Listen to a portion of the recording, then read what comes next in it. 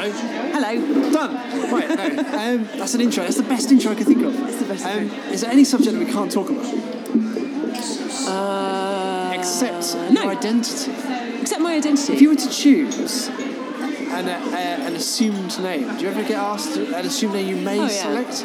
What would be the most, not your go-to assumed name, what would be your sixth best assumed name? Mine would be Dirk.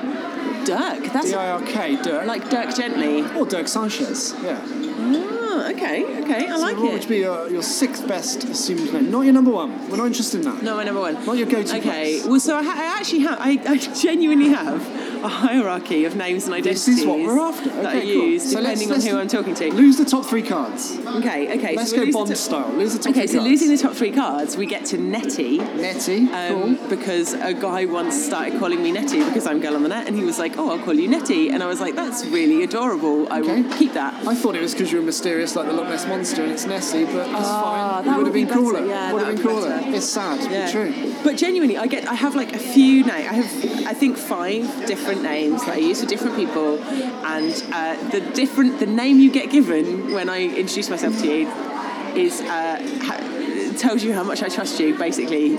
On the basis of the 5. I have different hierarchies of trust. But on top of that, I get to a certain point where I'm like, I don't really know what name to give, or like people on Twitter who know me a bit, and they're like, oh, what name can I refer to you as? And I will say to them, just pick one. So I've been Gertrude, I've been Maud, I've been like Margaret, like I've been loads of different people. I will just say to people, pick a name, because I don't care. I really don't care. Like, I will reply to whatever name people call me, but for some reason people hate using like GOTN or girl or G. They want a real name. Yeah, I think that's true though, because people want to relate to something. And it's a go-to place, rather than a character, a letter or whatever. Yeah, but interestingly, like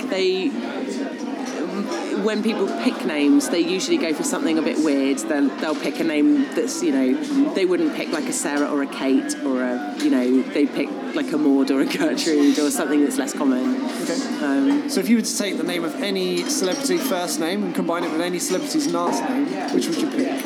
Oh, okay. Well, I'm going with Pratt for the surname. Pratt, okay. Yeah, Pratt is good. Pratt. Yeah, because it means I would probably be married to Chris Pratt, but also it's just a good comedy name. Like, you can be a Pratt and that's fine. Okay. Helena Pratt. Yeah, like Helena Bonham Carter. Yeah, Helena Pratt. I quite like that. Because I like the idea that I would look like Helena Bonham Carter, but also be a Pratt and just generally be quite clumsy. But and also rubbish. have the ability to train velociraptors. So that's... Yes. Which would be a skill. Oh, yeah. You could. That's a transferable skill. That would be on top of my CV. That's true, but I think you're making the fundamental mistake there that everyone made in the Jurassic Park 4 movie. Jurassic World. Okay, so you're making the fundamental mistake that you think once you train velociraptors, they will do your bidding. No, you need to be like Chris Pratt. You need to understand that the velociraptors have their own desires and needs, and they're not always going to obey you. Of course. I mean, thank you for the advance warning. I appreciate it. I'm now going to look out. Yeah. And not apply that knowledge. Yeah. Should you find yourself in a Jurassic Park 4 situation? Straight Jurassic World. As it's otherwise known as the documentary series Jurassic Park. Yeah. Okay. Yeah, that's good advice. See, look, tons of advice. You're welcome. Already, we're 2-3 minutes in. We're just throwing advice out there.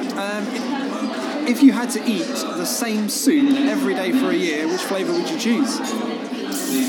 Ooh, I'm going to be really boring and say tomato. Really? Well, yeah, why fucking love tomato soup. Same soup every day is a bit of a chore. I know, but you know what they say? It's like the opposite of your sexual tastes. The blander your soup tastes, the weirder you are in the bedroom. So soup, tomato. I made that up. That's not true. It's not a real thing. No. You should never say that. It's not a real thing. Never say I made that up. But that was really quite convincing. Was it? Oh, fuck. Okay, right. I'm going to try and slip in. I'll slip in a few more later on. So, tomato soup. I know, boring. Dead plain.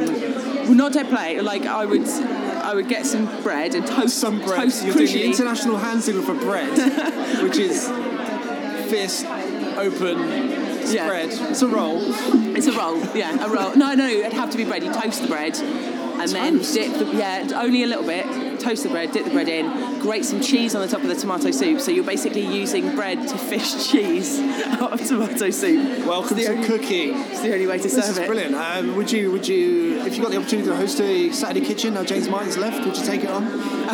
Yeah. With that kind of cookery etiquette. Yeah, honestly. Bread to fish out the cheese from the tomato soup. I mean, you must be an expert in the kitchen. I am, yeah. Don't even get me started on how to use your garlic bread to scoop up the macaroni cheese. Oh, you're a pro. Basically, using bread to put cheese in my face, that is my specialist subject. You mainly use bread to shovel cheese, by the sounds of it. Yes, yeah. Bread is a functional food item. Yeah. Bread in and of itself is rubbish. Someone I know has got the Paul Hollywood How to Make Bread book, and I was just horrified that there were so many different types of bread, because realistically all that matters is the cheese that you put on the bread. Right. But apparently some people give a shit about bread. So if you would bring out your own range of cheese, what would it be? I mean, you could have a hybrid cheese. It would be any cheese. I would. What I would want is cheese from all over the world, all the different types of cheese. Wow. The best. You'd have like a really good strong cheddar in there. You'd have a really good paneer. Fucking love paneer. Halloumi. You'd have like one of each of the main staple cheeses. So that's the phrase, main staple cheeses. Yeah, and then you would just have cheeses. The must-have cheeses, and then you would get rid of any cheese that was too wanky, i.e., Brie, fuck off. Stilton, fuck off. Anything made by a goat, fuck right off. Sheep's cheese, no, fuck off. Sheep's cheese? No, cheese, keep it simple. Keep it simple. You basically either want squeaky cheese, of which comes in two types, paneer or halloumi, or you want cheddar. And that is about it, really. Wow. Yeah. So would you say you're a cheese Nazi, or? I would say I'm a cheese. I wonder if Hitler liked cheese. I'm a cheese gourmand. I'm not a cheese gourmet. Gourmand. Yeah, I want a lot of cheese. You want it now? Of exactly the right type. Yeah. Okay. Just at your disposal, any time of day. Yeah. Okay, Yeah. so would you employ a cheese dispenser? Because people have an entourage, right? Yeah. Do you know? If you're in a maybe I position would. to have an entourage, would one of your, say you get 5 people, right? You've got you and 5 in your entourage. Yeah. Okay. Let's select. So one's gone. Cheese dispenser. Yeah. 4 left. Okay. So I've got a cheese dispenser. Someone whose job it was to. I'm going to say control my drinking. Basically, someone who makes drinks for me, but also maintains my sobriety to levels where I don't do anything embarrassing. So half barman stroke lady, kind of half prefect. Yes. Drink prefect. Yes, definitely. Okay. Oh, and actually, now that you've said prefect, I would also have a man whose job it just was to tell me I've been naughty when I've been naughty and tell me I've been good when I've been good. I've always wanted someone to do that. Right, so conscious. Yeah, sort of like a conscious, okay. But in a sexier way. In a slightly sexier way. Okay. Applied to everything in life. So just like, if I send a really good email. That was an excellent email. Or would it just be, that was a good email? It would be... Is it literally just, you've done well there, you've done bad there, good, bad? Yeah, it would be like good girl or that was bad. Okay. Do that again. Just a sort of some sort of controlling. that sounds really sick. But yeah, I would like someone to control my life. Yeah, definitely. Okay. One would be a fucking driver. Gotta have a driver. / helicopter flyer. Pilot. Can I? Yeah. No, let's go flyer. Okay. I almost believed it. Can I combine flyer. Those into one person? That's allowed. Okay. Multi-skilled. So someone to drive any of the vehicles which I want to go around on. Nice. That might include. Would you enjoy being driven around in a tank, for example? Yes. Okay. I was actually thinking motorbike and sidecar though. I've always quite fancied going in a sidecar. Kind of style. Yeah, and I'd have I'd put a scarf on, so it'd be all brilliant. You're doing the international sign for a scarf there. That's great. Shit. Yeah. Bread, scarf. We're in business. Okay, so what have I got? I've got a cheese dispenser. An alcohol controller. Alcohol prefect. Just a general man to say sexy things at me when I do good or bad things. Yep. And a person who drives things around. Pilot stroke driver, which leaves one position in your ultimate entourage. Right. Okay. I would have. I'm trying to think of the right word for it, right? But basically, someone whose job it is to remember people's names, do introductions, and stop things becoming awkward. Ooh, that's a very difficult job. It is. So, firstly, introductions. Do you struggle with the introduction? What's the ideal introduction? Well, the thing is, I'm always really awkward about them, so I'll come up and be like, hi, and I never know. I go to lots of whenever I go to events and stuff, people are like, oh, you should go and meet and network and chat to people. My best friend is phenomenal at it. Like, he will just wander up to people and be like, hello, what's your name? I'm here to do this, chat, chat, chat, chat. I will hide in a corner playing with my phone like, oh, no one will really want to talk to me and I can't cope with it. But like PR people are brilliant. They'll just wander up and be like, hello, my name is PR person. Let me introduce you. It's their job. It's their job. That's bizarre. I would like to have someone like that for me in real life who just does that kind of, look, she's a bit shy and nervous. I'm going to, drag her out and meet people. Right, that would be really useful. So, kind of in a sort of Godfather sort of style, really. Kind of a fixer.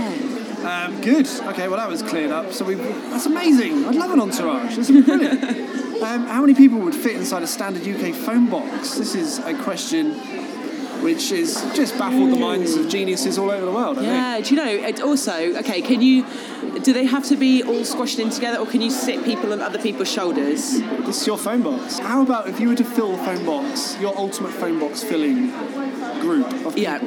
Who would you have in your phone box? Okay, so I would have me, and I would also then probably like clone Chris Pratt, so I could have 4 Chris Pratts. No, but 4 of them. Just 4? Me and 4 Chris Pratts. Is that allowed? I mean, no. What? Do they have to be different people? Is that technology available? Okay, so Chris Pratt, Idris Elba. Elba's in. Good choice. Who else do I love? Who was the guy? I can't remember his name, but he's fucking amazing. Sounds good. He used to be in Hustle, BBC's Hustle. He was like the main guy. Wow.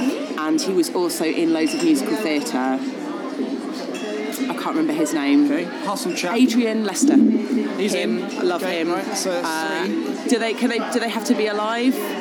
It would make it stinkier. Oh, right, okay. But they can be dead. Well, if he was alive still... You can kind of compress them, I guess.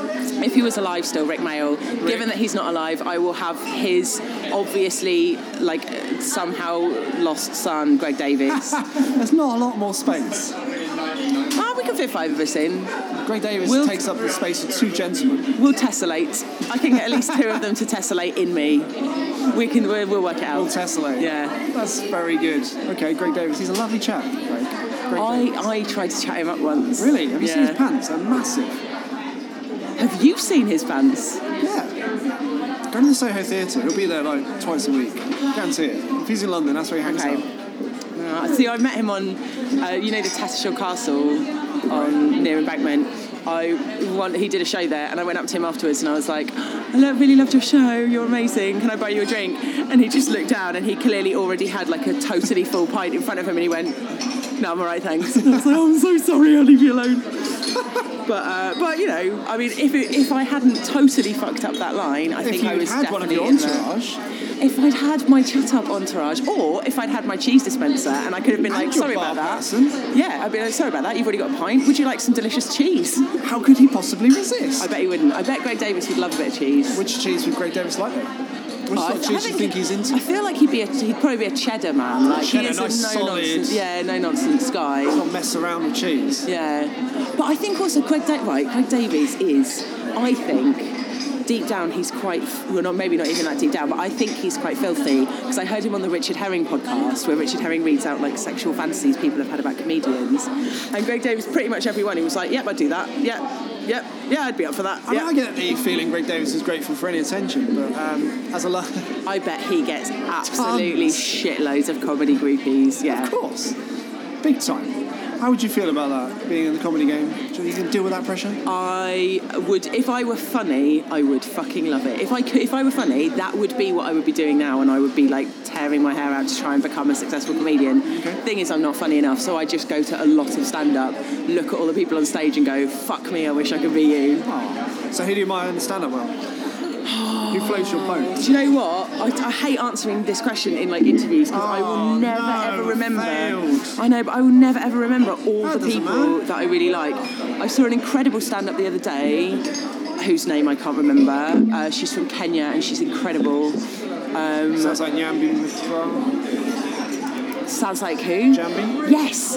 What's her name? Jambi McGrath. Yes. I know Jambi. She's brilliant. I saw her the other day and I was just came out fuck me. I've never been through so many emotions. and been laughing at the same time. Like, she's incredible. So yeah, okay. Jambi's cool. Yeah. I'm just going to say her now, because otherwise, if I give any other recommendations, it will take away from my recommendation of her. But she's great. So comedian would be like a sort of ultimate fantasy kind of job. You see yourself as an extrovert. You can go on stage, deal with stage pressure. No, I really, like, I cannot cope with it. I'm so anxious. I used to do like sort of improv type stuff, and I was apparently quite good, according to the other people in my group who fucking would say that. But like, I get so nervous. I can't speak. I'm like, my throat closes up. I'm massively anxious. Like, one-on-one in a lovely bar environment like we are now, I can speak. But if this were being broadcast live, you'd hear it in my voice, and I'd be like, I'm so, yeah. The warbler. Shit. I like the warbler, yeah. That's pretty cool. So, but you'd go for it if you were had the opportunity, and it was a different world. Yeah, it was a different version of you.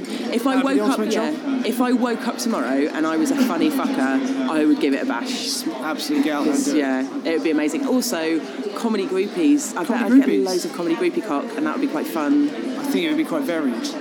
Yeah, maybe it would be. I think it would. Yeah, but it would be brilliant, and I'd get to tour the country.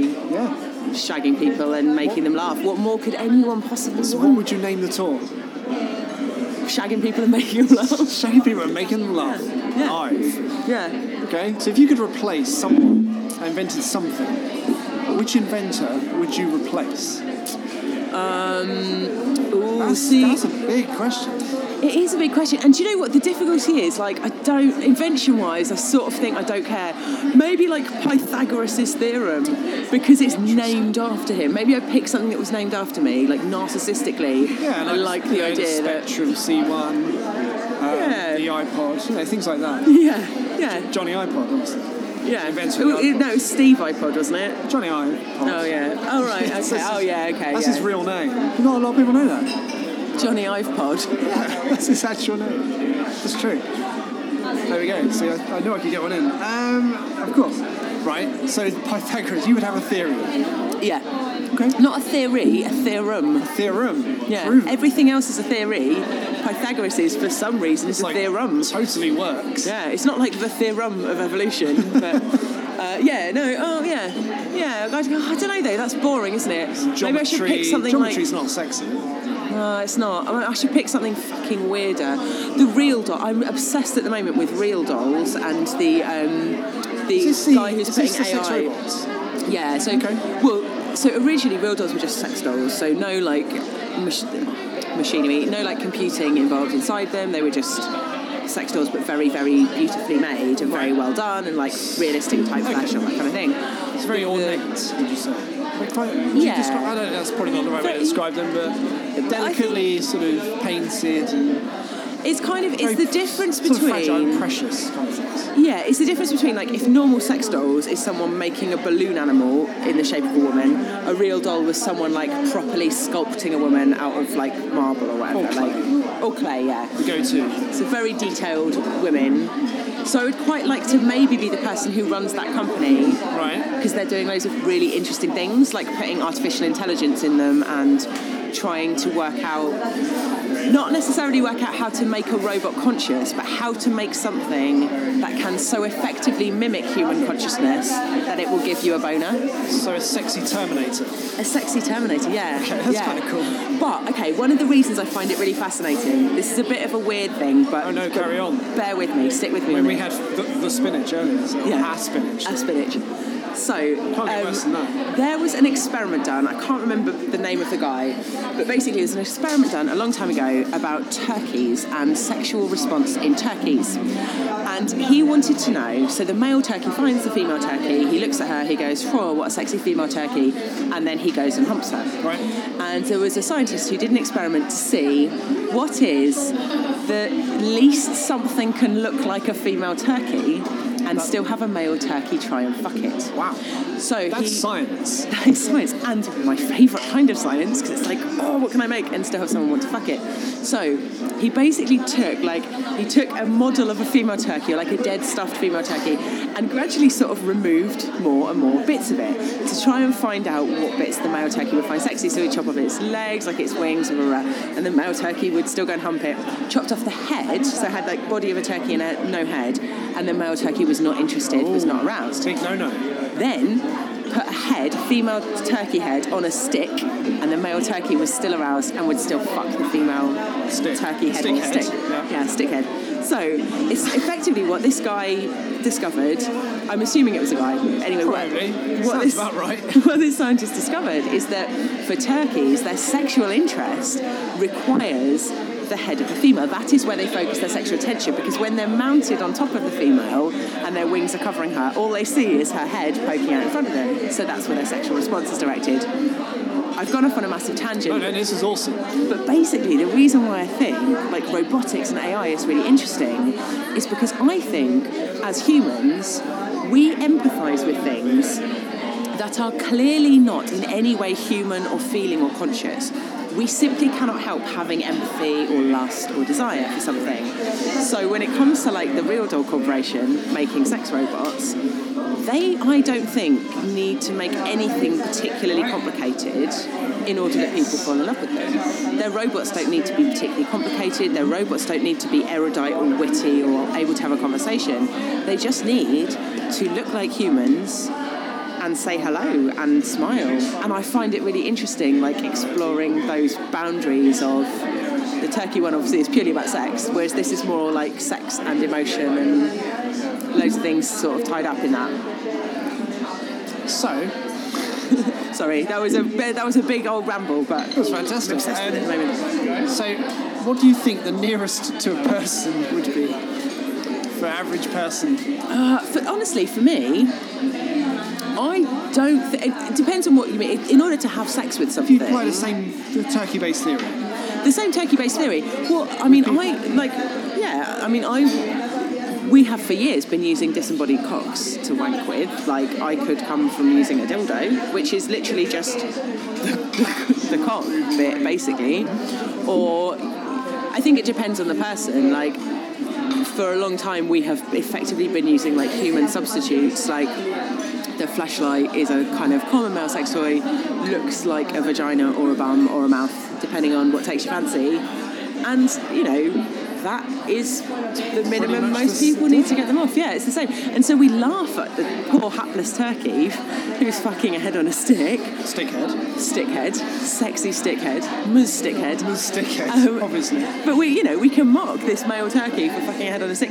We will happily get sexual. Well, it's no difference to having sex on a stick, though, is it? Yeah, but it's also like I sort of think, why the fuck not? Like it's people are quite judgy about it. Like the idea that you would have any kind of sexual contact with a person or an object that you didn't super love and there was no kind of connection with. It's like, oh, fuck off. Just rub it against your bits and good things happen and it's fine. Yeah. So that's a massive industry, though, right? Yeah, it's huge and it's getting bigger as well. Like, and I think it's kind of as it grows. I think we'll probably see, like in the next 5 years, we'll see some fucking amazing stuff happening in like sex tech. How far do you think it'll go? With sex robots? Yeah. What's the future? Oh, I think people will constantly be driven to make ones that are more and more and more and more human-like and humanoid.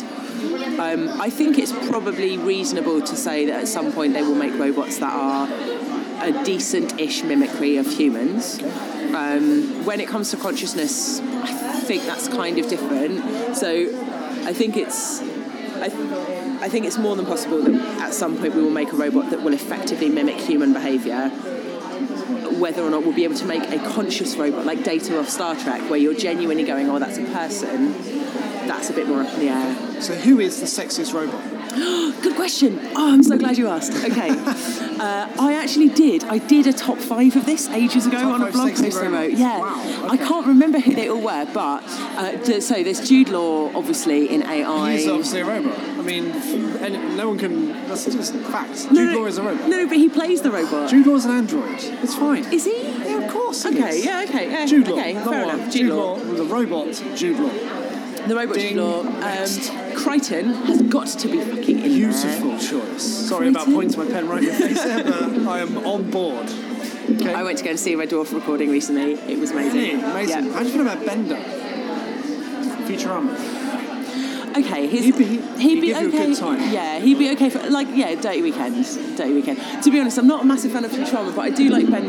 He'd be dirty. He'd be dirty. Fine. He can be on the list. Oh no, I'm just pitching. No.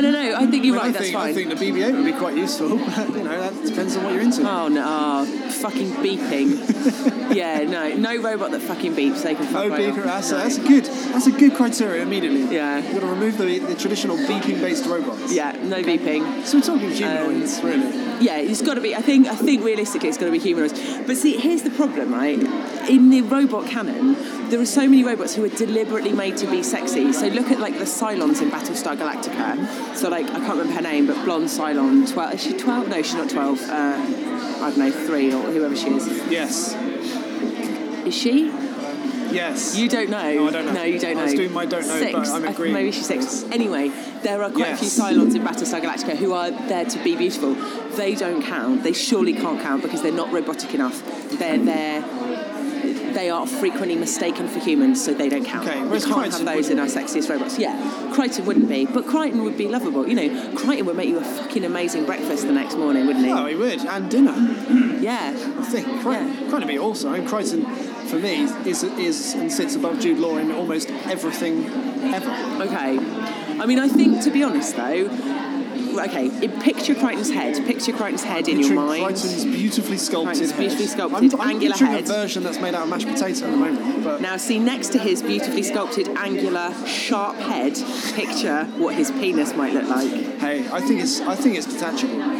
Yeah. Okay. Well, as long as with the proviso that you could attach him with a penis that was not going to cause you internal damage. His knackers would be like the prize from the Crystal Maze. It would be fantastic. What's the worst thing you've said to someone on Twitter? Oh, God. What's the single most offensive thing you've done? Oh, God, loads of things. I think my worst... Oh, God, no, this is really horrible. That's why we can balance with the top 3 nicest things. Okay, the first thing that springs to mind... This is not funny. This is not like comedy. But I wrote a thing ages ago. I was really fucked off with... at festivals now, they have the female urinals. Yes. Where they give women a cardboard tube to piss through into a trough. Spoiler alert, it doesn't fucking work because that is not how vaginas work. That is someone who's got a dick has gone into a festival and gone, oh, women queue for longer for the toilet, so why don't we make them piss like men? That will work. No, it fucking won't work. Chip cone, that's the answer. Yeah, chip cone. It's not the answer. Women, and basically I wrote this blog post that used the sentence, women don't have dicks, and someone came back to me on Twitter and was like, that's actually really transphobic, and I was like, fuck. That genuinely hadn't occurred to me. That was the first time anyone had ever called me on the whole, talking about genitals and gender thing. And I was like, fuck, you're 100% right. Yeah, shit. But that brings an interesting point out because, you've got freedom of writing as a creative and freedom of, anything. You can put down anything you want into this medium. Oh, yeah. Anything that you think is perfectly acceptable to write. But to what point? Oh, yeah, and do you have to think, oh, no, I'm offending X, Y, and Z person. Oh, so-and-so might not know this. I mean, surely that's an extremely restrictive world to live in. Oh, well, yeah. No, bollocks. No. It's a much better world. It's a much better world and a much bigger world. So when I first started blogging, loads of that stuff wouldn't have occurred to me. And my blog posts were quite narrow-minded and probably not as interesting and probably very samey with other people's blog posts and stuff. Now that I'm more aware of this, I read through blog posts 3 or 4 times going, okay, well, what about this? Have I thought about this? Trying to kind of think about the different perspectives. Sure, no one's got a right to turn around and say, you can't say that or you can't use that word. But at the same time, I think it makes my writing better to think about that stuff. And I think makes the world a better place. There are lots of people who complain about censorship and I'm being shut down. It's you're not being shut down. Usually what happens is someone has just come up to you and said, don't you think that might be a bit of a shitty thing to say? And they've gone, oh God, stop censoring me. And it's well, no one's censoring you. They're just saying that might be a shitty thing to say. You can either take that on board and agree with them, or you can disagree with them, or you can have a think about it. I don't know. I know I sound really wishy-washy on this, but I think it's really valuable thing to have about doing that what you do. It must be the most interesting thing is because you can generate opinion. And that's okay. There's nothing wrong with generating opinion. Yeah, and it's also like it's really valuable. Like I have learned so much, particularly in the last 2 years when I've been kind of paying more attention and reading lots of other people's blogs as well. Like my opinions now are quite different to what they were before because people come and teach me things and will say, do you know what? That's not acceptable and here's why. And I'll go, well, okay, I probably wouldn't use the words not acceptable, but I totally understand where they're coming from and it makes me think about stuff that I wouldn't have known about before, basically. So do you think that within the sort of, I guess, for want of a better word, it's a kind of peer group, writers similar to yourself, do you think you live within that same bubble or some people just don't pay any attention to it? Because it kind of makes a clear sort of difference between intelligent writing and then just whacking anything down on a piece of paper. Yeah, I think there are a lot of bloggers, I won't name names, but there are some bloggers who I follow, usually like dating type bloggers, who are still talking about the same stuff that I would have thought we'd have got over years ago. So people saying, particularly like female dating bloggers who'll say, well, actually, I know it's not the done thing now, we have to be feminist and we shouldn't say men should pay for dates, but actually I think men should pay for dates. And I follow quite a few bloggers like that, and I just think, for fuck's sake, like, if you wanted to write this article, I could chuck a rock in any bar in London and hit 5 dating bloggers. Or a car. I could smash my car near anything. Microwave, it's fine. Yeah, and hit like 5 dating bloggers who could write me that same article. I could churn you out that same fucking article about, oh, actually, it's quite nice when men pay for dates. Like, be interesting and be unique. And actually, a lot of the genuinely interesting stuff is in areas that people haven't really done to death yet. So, like, talking about, you know, say, gendered expectations when you're paying for dates versus talking about where you take people on dates and whether or not, like, political implications of, say, taking someone to go and see a rom-com on your first date versus taking someone to go to, like, a punk gig or, you know, all that kind of stuff. There's loads of interesting shit you can talk about. And I think, I don't know, I sort of hope that, like,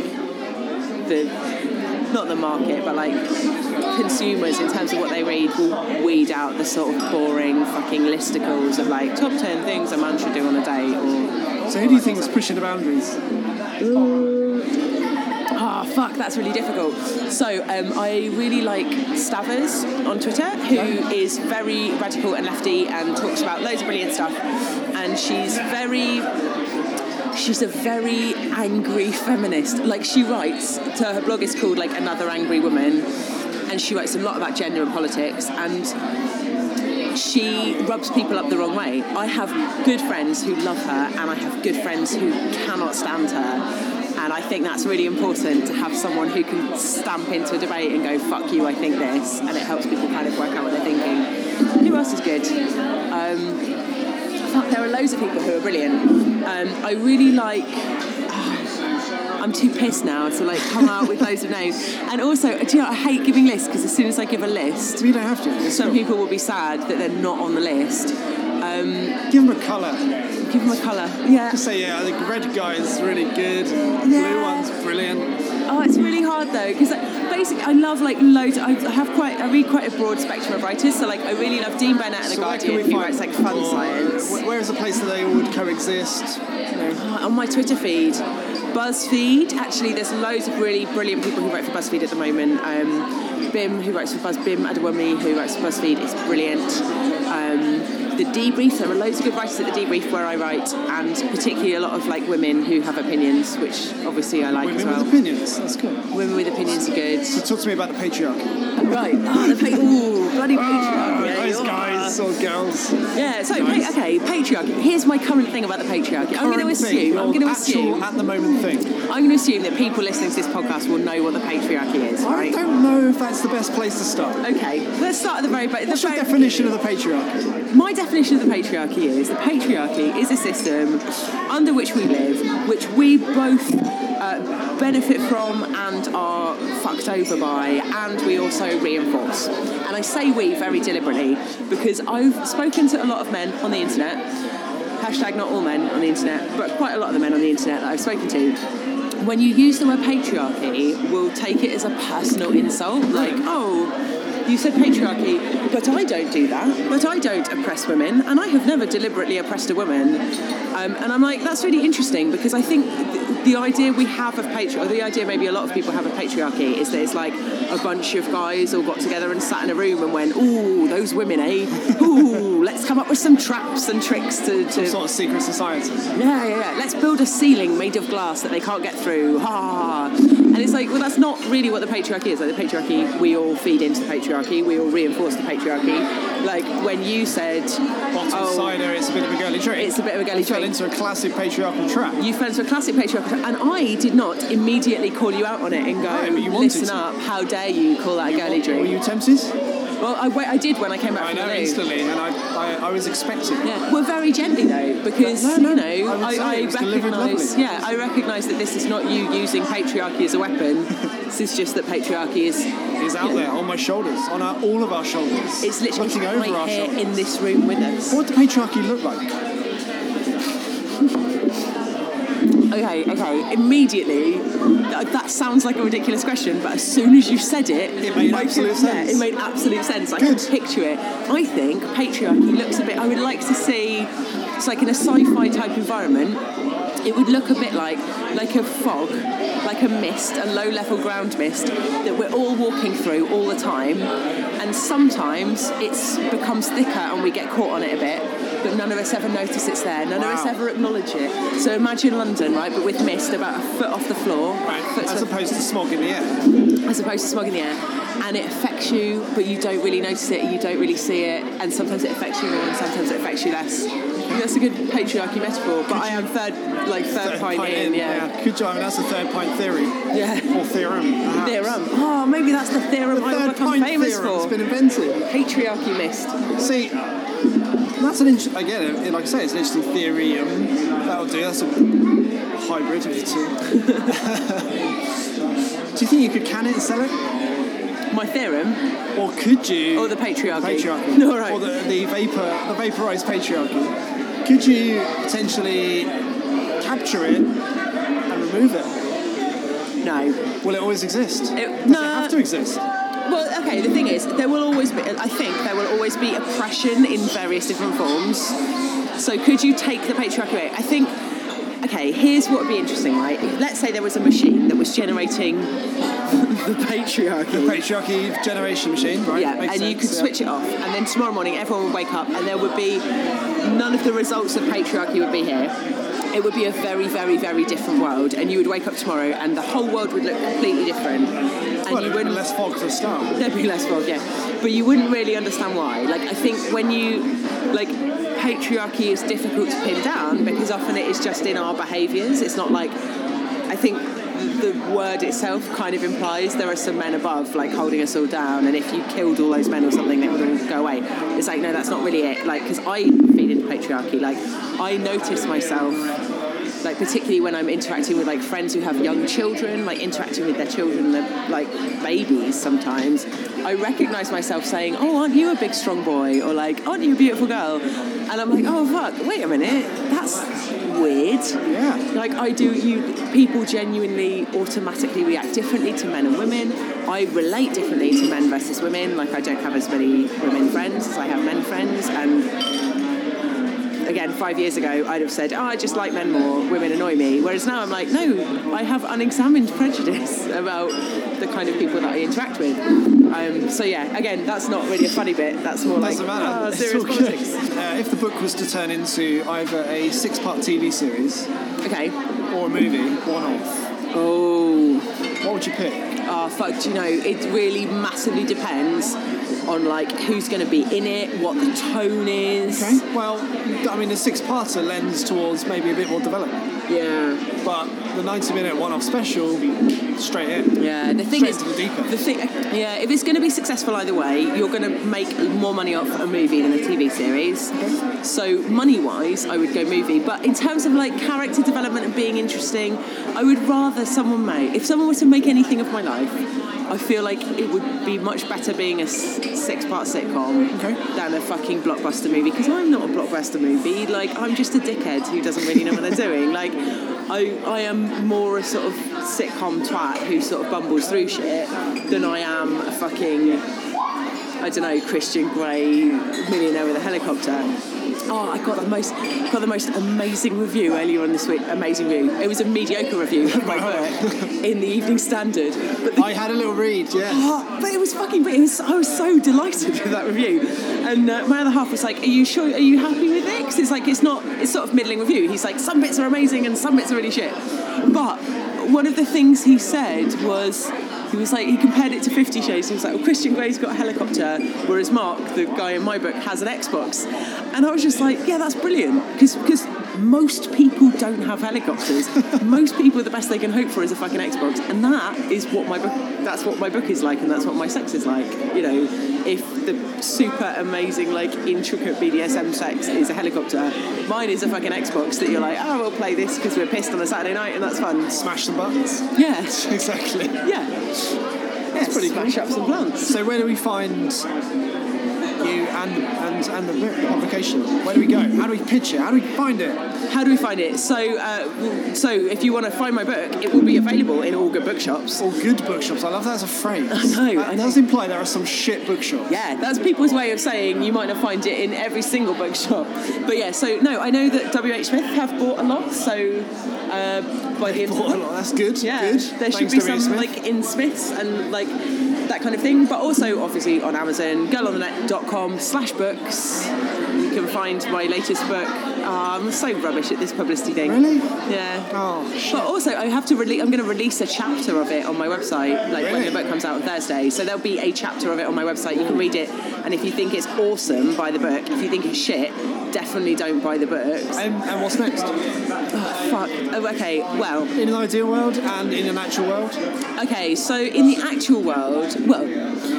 I mean, in an ideal world, my book sells loads of books, and I have got a really fun idea for a novel in my head.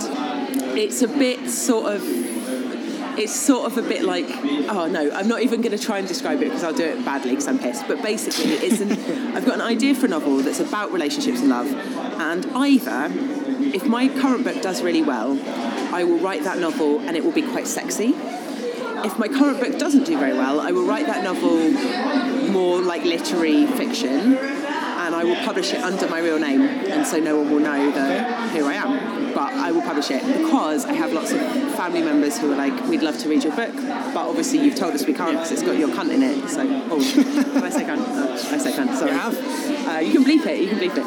So, if you were to give aspiring writers, blog or otherwise, a top tip or tips? Yeah. What would it be? So my first tip would be start writing immediately. Like Good. Now, start writing now. Even if it's shit, start writing now. Most of the stuff I've written, like when I started blogging, most of the stuff I wrote was rubbish. And I look back at it now and cringe. However, I started writing it, and particularly with the web, you start writing stuff now, even if it's shit, you will start getting traffic and you will build it. There is no point sitting in a cafe with your fucking MacBook telling people you're a writer if you haven't published anything. You now have routes to publication that mean it will take you 5 seconds to get something published online. Even if it's a tweet, just keep writing stuff and accept that most of it will be shit, and then you kind of hone it, and then eventually you write a book and just put the good bits in. How do you maintain resilience in writing? Oh, what, like when people slag my stuff off? Not you necessarily, but as a writer. Yeah. Okay, if I was a proper writer, I would say, oh, well, you know, like, just don't read your reviews, or like, oh, be aware that you get positive reviews too. But I'm not really a real writer. I'm going to tell you, honestly, you don't ever get resilience. It's fucking horrible and miserable, and you can put your heart and soul into something and think it's the best thing you've ever done, and 10 people can email you saying this was amazing, and if one person says I didn't like this, it will gut you for a week. And that's really horrible. But you know, I feel like maybe I'm just really sensitive about it, but yeah, it's really hard. It's personal.